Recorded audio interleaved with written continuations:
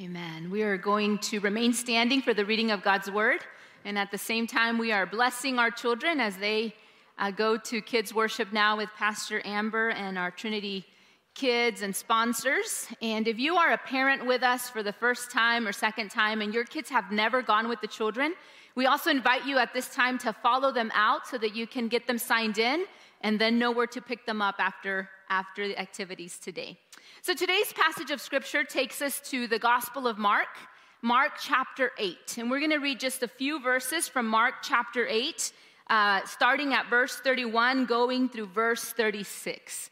And the word of God says this: Then he, meaning Jesus, began to teach them that the Son of Man must undergo great suffering and be rejected by the elders, the chief priests, and the scribes, and be killed, and after 3 days rise again. He said all this quite openly, and Peter took him aside and began to rebuke him. But turning and looking at his disciples, he rebuked Peter and said, "Get behind me, Satan, for you are setting your mind on not on divine things, but on human things." He called the crowd with his disciples and said to them, "If any want to become my followers, whoever wants to be my disciple, let them deny themselves and take up their cross and follow me. For those who want to save their life will lose it, and those who lose their life for my sake and for the sake of the gospel will save it. For what will it profit them to gain the whole world and forfeit their life?" This is the word of the Lord for us today. Amen. We may be seated. So I conducted a small poll among several members of Trinity Church this week with just this simple question in mind. What title do you most ascribe to Jesus Christ?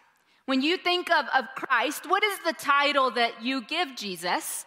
And what you might imagine was what I imagined, and it came to be true. Son of God, the Almighty or miracle worker, Savior, Lord, Messiah, friend.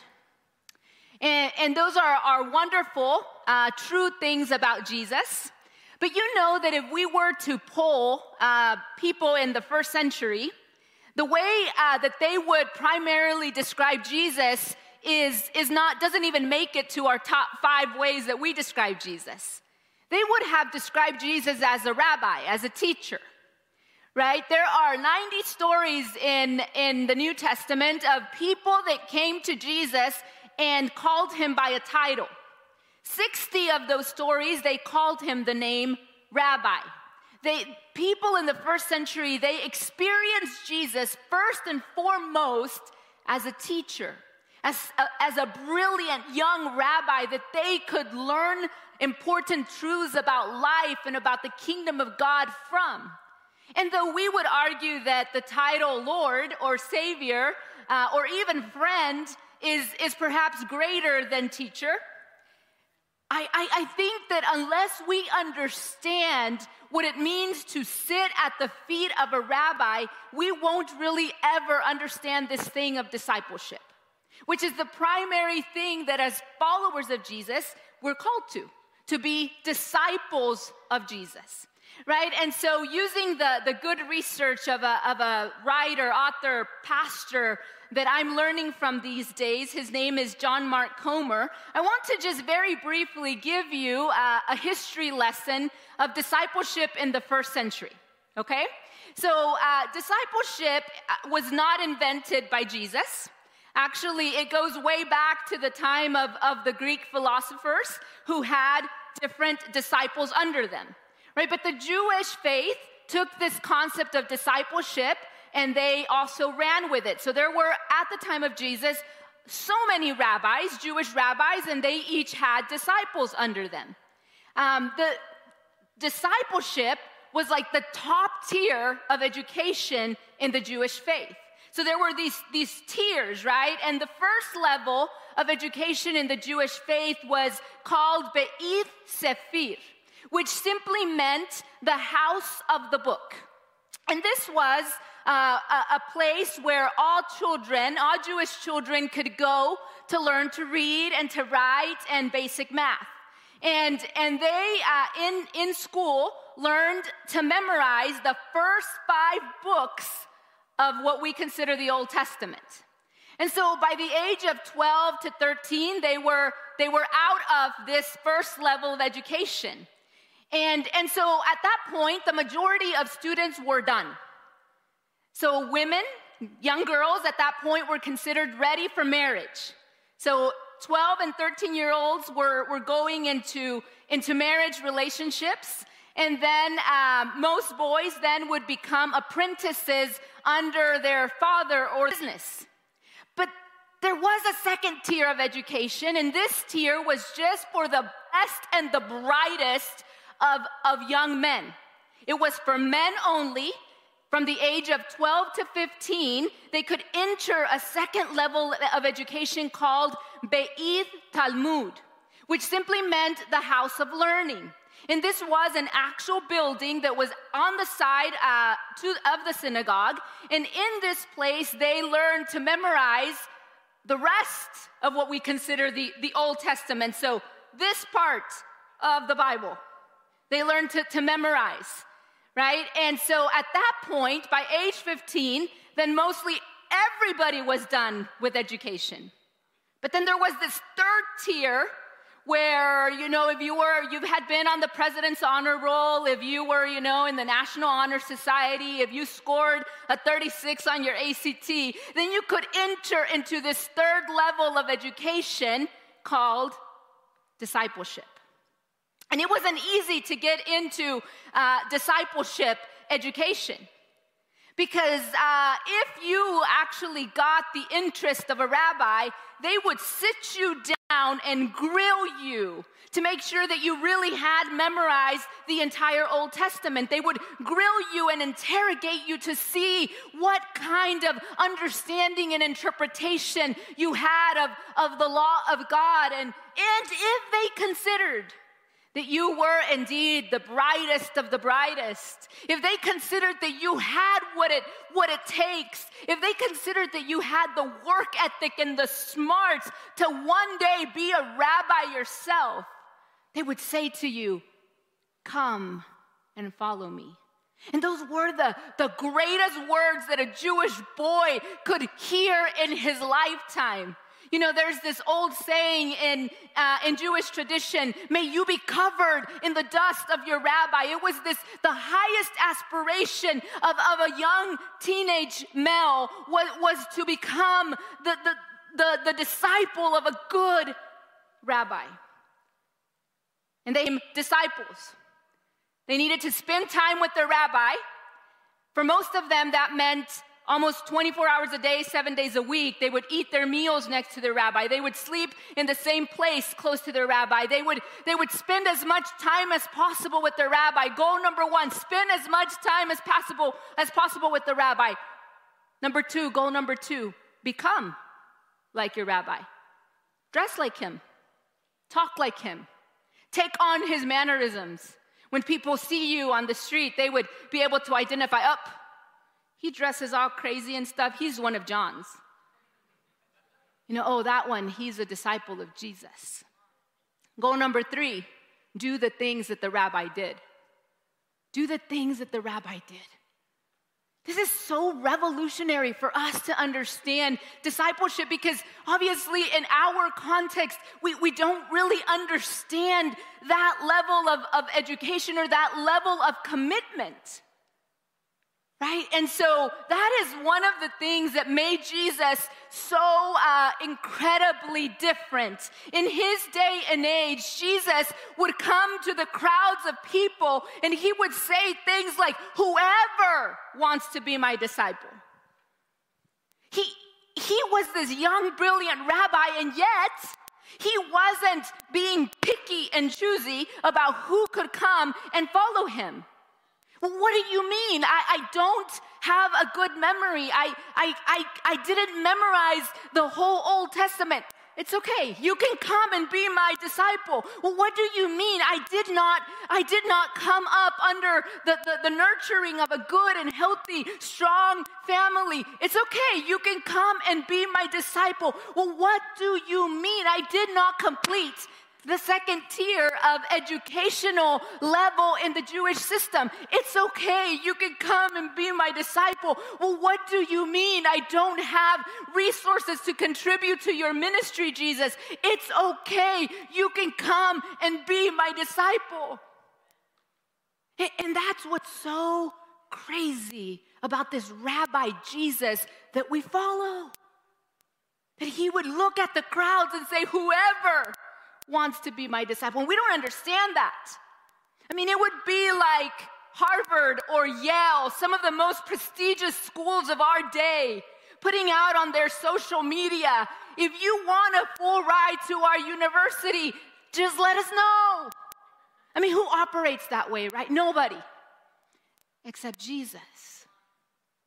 Whoever wants to be my disciple. And so throughout the Gospels, the Gospel writers are doing this interesting thing of saying there were the crowds and then there were the disciples. And of course, when we talk about the disciples, we usually think about 12 men. But we also know that Jesus had hundreds of disciples, both men and women, right? Just even on Resurrection Day, he appeared to over 500 of his disciples, right? At one point, he sent out 72 of his disciples to go and heal and preach and cast out demons, right? We know that on the day of Pentecost, there were 120 disciples gathered together in a room, right? So Jesus had many, many disciples. Right, but Jesus was doing this incredible thing when he would look at the crowds, right? And the gospel writers show us that Jesus would look at the crowds, and there was this distinction between those that were just a part of the crowd and those that were a true disciple. It's almost like the gospel writers are asking, which one are you a part of? Are you just simply amused with Jesus? Are you just simply enthralled by his majesty? Are you just simply curious about who he is? Or are you a true disciple? Are you a true follower? Brothers and sisters, because even though Jesus was inviting and welcoming, even though he didn't make you jump through hoops in order to be his disciple, he was very clear that just because the ability to become his disciple was simple, to actually walk as his disciple was really hard. And he was always making sure that people were counting the cost of discipleship. At one point, there was this young man that came to him and said, Jesus, I will follow you wherever you go. And you and I would have probably been, thank you, good job. Jesus looks back at him and says, like, are you sure? Because there's a cost that you have to pay. Because you know, like the foxes, they have holes, and the birds of the air, they have nests. But to follow me, like you can't be in control of those things. Other people, they were called to be a disciple like the rich young ruler, and they would look back and say, like, man, Jesus, I really want what you have. Like, I want the benefits of what you're teaching. I want this thing that you call the kingdom of God. I want eternity, but like it's too expensive of a price. Like, I can't pay it. Jesus was inviting, but he was always so honest. And that's what I love about Jesus. He was always so honest about the cost of discipleship. Jesus said, you know, it's going to hurt. To be transformed, it's going to cost you. It's going to be inconvenient. It's going to be the most difficult thing that you do. But as you spend time with me, you become like me. You begin to do the things that I do. And that's going to take over all of your life. And you're going to have to do things that you don't want to do. Like apologize to your spouse. Like be humble. Like admit that you were wrong. Like give Jesus everything that you are. In our passage of scripture, we find the disciples are really having this difficult time understanding what in the world Jesus means. Jesus, in this passage, I imagine him in his rabbi mode teaching them, right? And any teachers in the house, they know that in order to build on a powerful lesson, you have to have an important foundation. And so it's been a couple of years that the disciples have been walking with Jesus, and he's been establishing the groundwork for what the kingdom of God is truly about, right? So you can't jump to algebra, right? You have to start with addition and subtraction and multiplication, right? And Jesus has done that.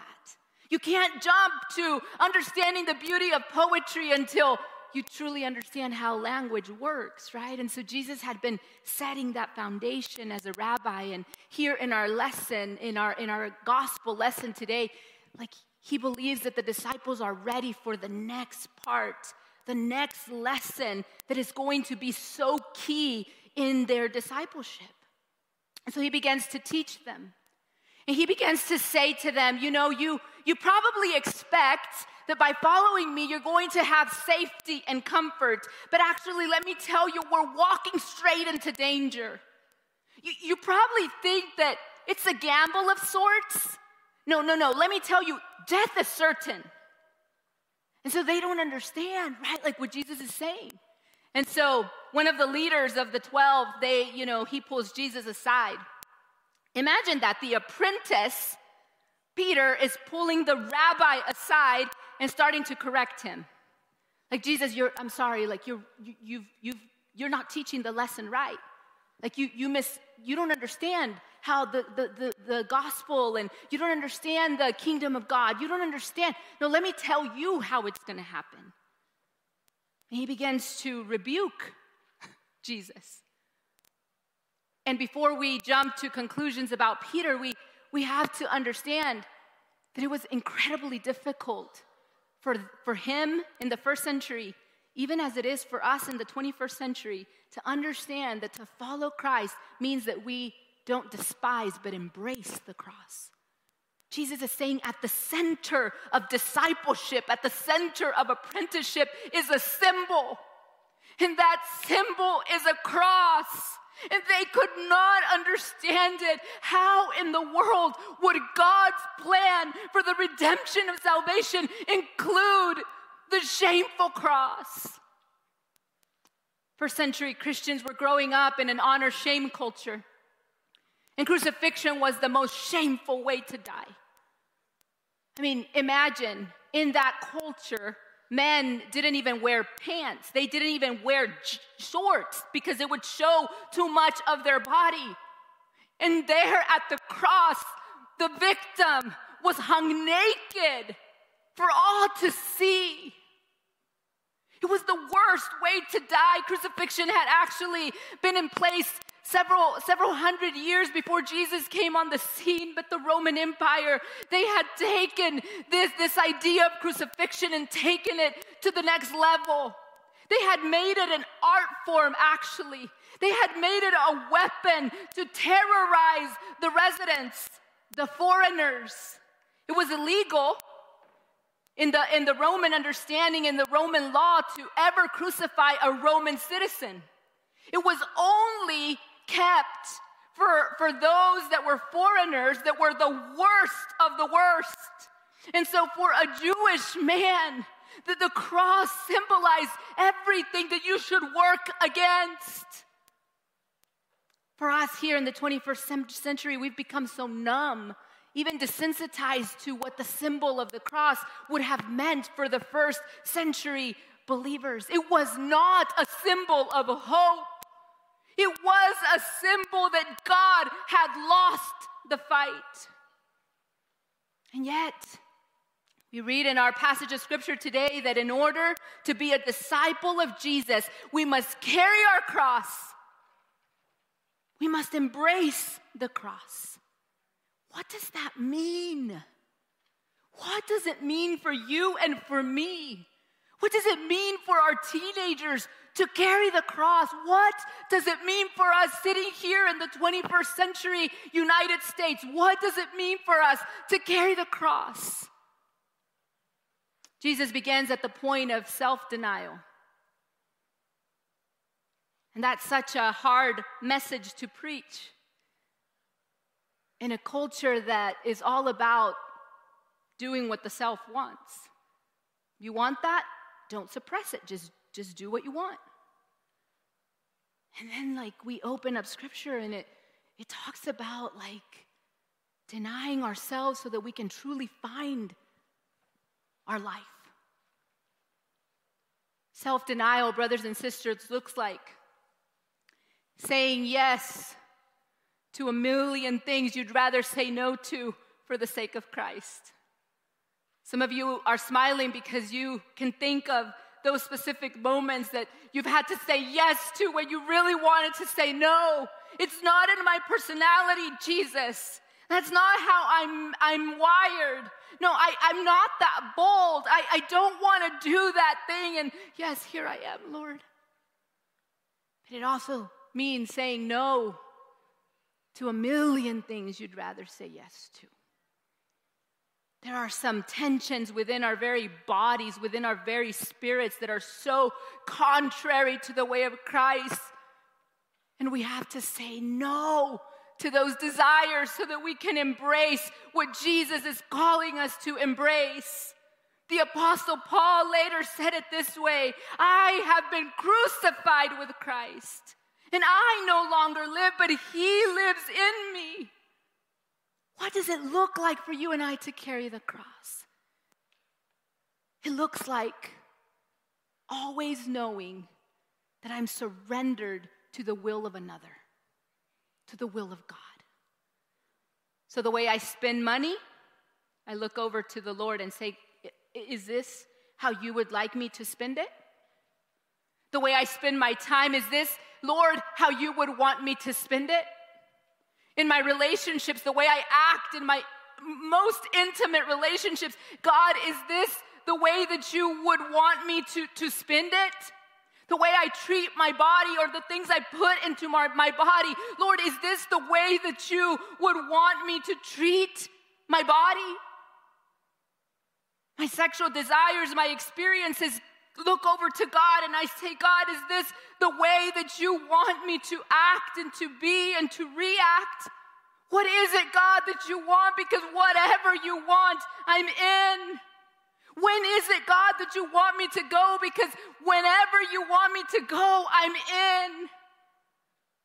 Whenever, whatever, however, I'm in. We're in this series right now that has been our Lent series called Drinking from Deeper Wells.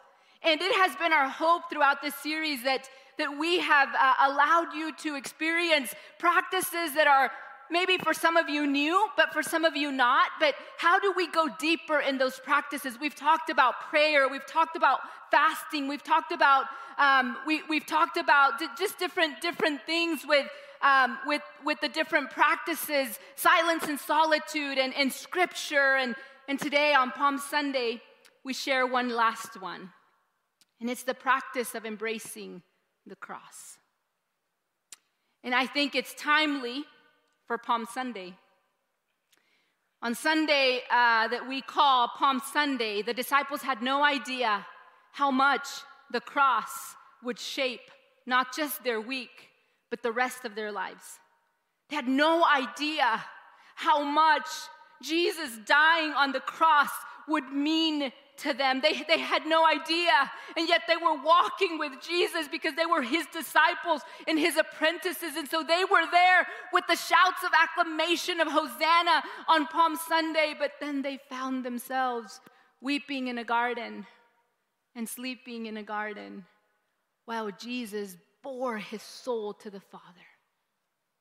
And many of them followed him to the praetorium, and a few of them even followed him to Golgotha. This was not what they had in mind. Following Jesus all of a sudden felt like it was upside down and backwards from what they experienced. In 1871, there was a writer named Lewis Carroll who wrote a sequel to his first book that he had titled Alice in Wonderland. The second sequel was called Alice Through the Looking Glass.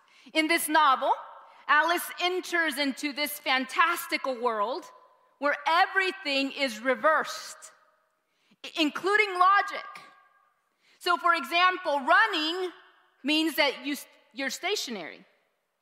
To walk away from someone or something, it actually puts you closer to that thing. It's this new reality that requires this sustained mental effort to imagine all of the ordinary activities of life as if through a mirror, as if they were upside down and backwards. And isn't that what you would imagine the call of Jesus to his disciples to be? Come and look at life in a totally different way. That is what Jesus was asking them, and what he's asking us.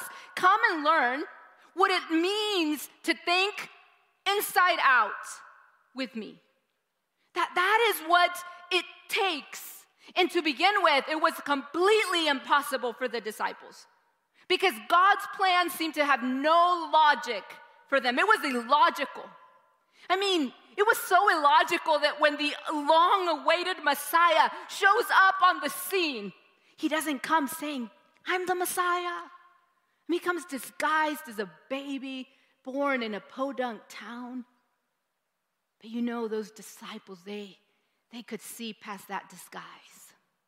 And even though Jesus had not said it like with so many words, they knew they were following the Messiah of God. And even though he wasn't acting exactly like a long-awaited Messiah should act, their lives were being so changed and so transformed. Jesus was making them new people, and they could only attribute that to the fact that they were following the Messiah of God. They saw through the plan. He was indeed the Messiah, and so they sat down and they disguised a plan. They're like, this is the solution. Here we have the Messiah, and yet we have those people in power. So this is what we need to do in order to overtake that. This is the obvious solution. Can you imagine them around a table with ledgers or whatever, just trying to imagine what it would look like? Step one. We're going to march on Jerusalem. Step two, we're going to pick up some supporters along the way. Step three, we're going to choose the right moment.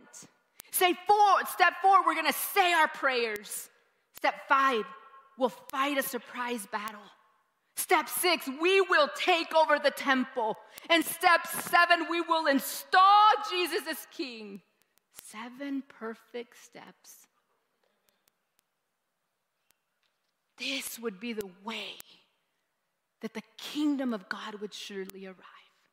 This would be the way that Jesus would finally become king. And then Jesus has a counter proposal. It's like through the looking glass kind of proposal. Yes, we are going to Jerusalem. Yes, the kingdom of God is coming, guys, and it's coming very soon. Yes, the Son of God will be exalted as king, and he will dispense justice and love on the world. But it's going to actually take us going in the exact opposite direction, a different road than the one that you disciples, especially you, Peter, have in mind. The plan is death on a cross. Jesus will confront the authorities, but they will appear to win, not him. And he will die. And the earth will get dark. And the disciples could not take it anymore. No, Jesus, you're speaking nonsense. No, Jesus, stop talking that way. No, we don't want a cross. We want comfort. We're following you because we want comfort. And then, brothers and sisters, you know the story. It happened. It happened just like Jesus said it would happen. It happened.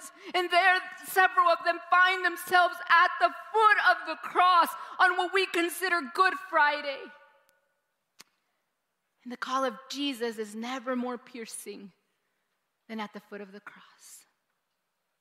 I have imagined that even with just a glance at his disciples' eyes, he seemed to say, did you really suppose that the kingdom of God would mean merely a few minor adjustments to your ordinary lives? No, to follow me. To follow me is to live in this upside down and backwards kind of way. To live in this way will require for you to do what I'm doing, to deny yourself, to carry your cross, and to say yes to a million deaths. You will be constantly pulled to only act for yourself and your own selfish motivations over and over, and it will hurt deeply to choose Christ each and every day. But take up your cross and follow me. I believe that this message has never been harder to preach, although it was very hard in the first century with an actual literal cross. I actually would say it's never been harder to preach than to 21st century Christians who say, don't tell me what to do. Don't get involved, Jesus, in my personal life. These are my choices. And yet down through church history, we seem to hear this distant bell that is ringing. Pick up your cross and follow me. No half measures will do. It will cost you everything, but it will give you everything. It will give you everything. There's a classic book written by Dietrich Bonhoeffer titled The Cost of Discipleship. In it, he pens the famous quote, when Christ bids a man to come, he bids him come and die. But here in the modern day, people are saying that there should be another book that is written following that same line of thinking, but called The Price of Non-Discipleship. Because there is also a price that we pay when we choose to not be disciples of Jesus. So today, as we think about what it means to embrace the cross of Jesus, I invite you to not just consider the cost of following Jesus, but would you consider the cost of not following Jesus? Would you consider what you're giving up if you choose to stay as one of the crowd? No half measures will do. To follow Christ, brothers and sisters, means that the risen Savior lives within us. It means that His Spirit abides in us. It means that we have the power and the authority given to us by Jesus. It means that we have the fruits and the gifts of His Spirit flowing in us. It means that we have purpose in life. That is the cost of discipleship. It is to receive more than we even give. In the 11th century, I'm going to ask the worship team to come. In the 11th century, I finished with this illustration. It was during the dark times of the Crusades in church history. There was a small group of soldiers that called themselves the Knights Templar. And the story goes that these soldiers would come to be baptized in full armor. And they would come to be baptized, but at the point of being dipped into the water, they would hold their sword up over the water, as if to say, you can have everything, Jesus, just not this. Just not the violence, just not the injustice that I provoke upon other people. But you can take everything else, just not this. I don't know if for a moment that either makes you a little mad or if it makes you like a little bit giggly, right? Like that's silly. But I wonder what it would be like for us to actually be honest with ourselves this morning as we begin to think about Holy Week and look towards resurrection. I wonder what it would look like if when we go down to be baptized or when we say we're following Jesus, we're honest. So we hold up a picture of our relationship that we're not yet ready to surrender to God, a picture of a boyfriend, of a girlfriend, What would happen? What would happen if we're honest and we hold up a picture of our addictions, of our habits, and we say, God, you can have it all, but just don't talk to me about these things. Don't have me surrender these things. For some of us, it's just a picture of a calendar. Like, this is my time, and I'm going to spend it however I want. And if I have time for you, Jesus, then that'll be fine. But, like, I don't want you to tell me what to do. I don't want you to be a part of everything, every decision that I make. What would happen if we were honest? We hold up the Wi-Fi modem. Oh, man, we have some Wi-Fi habits that I'm not ready yet to surrender to Jesus. That's not the cross that I want to carry. Or our iPhone. Say, man, what I do on my phone, that's my business. I don't want anybody telling me, not even Jesus, how I use this thing. For some, it's a label. It's just a label. You know, whatever label it is that you have labeled yourself as. And for others, it could just be a wallet. God, you can have it all, but like, you can't have this. Like, I'm going to spend my money and I'm going to do the things that I want to do. What would it mean? What would it mean for us to actually be honest with Jesus in our discipleship journey? This week, I am inviting you to practice embracing the cross this week. Just like we've encouraged you to do other practices in Lent, this week, I'm inviting you. And there at Info Central, there are some bookmarkers like this that if you want to be serious about this practice, I invite you to take one. But it invites us to just sit with God in prayer this week and ask ourselves these questions. What does it mean for me to carry my cross and follow Jesus here in the 21st century? What obstacles are there between me and truly following Jesus? What are the things that I'm holding up over the water saying, all but this, Jesus? Am I spending time with Jesus? Am I becoming like Jesus? Am I doing the things that Jesus did? Is there something in me that needs to die in order that I may truly live? In every generation, there seems to be a few people who are prepared to take Jesus seriously at his word. What would it be like if you and I were one of those people? Let us respond to the Lord.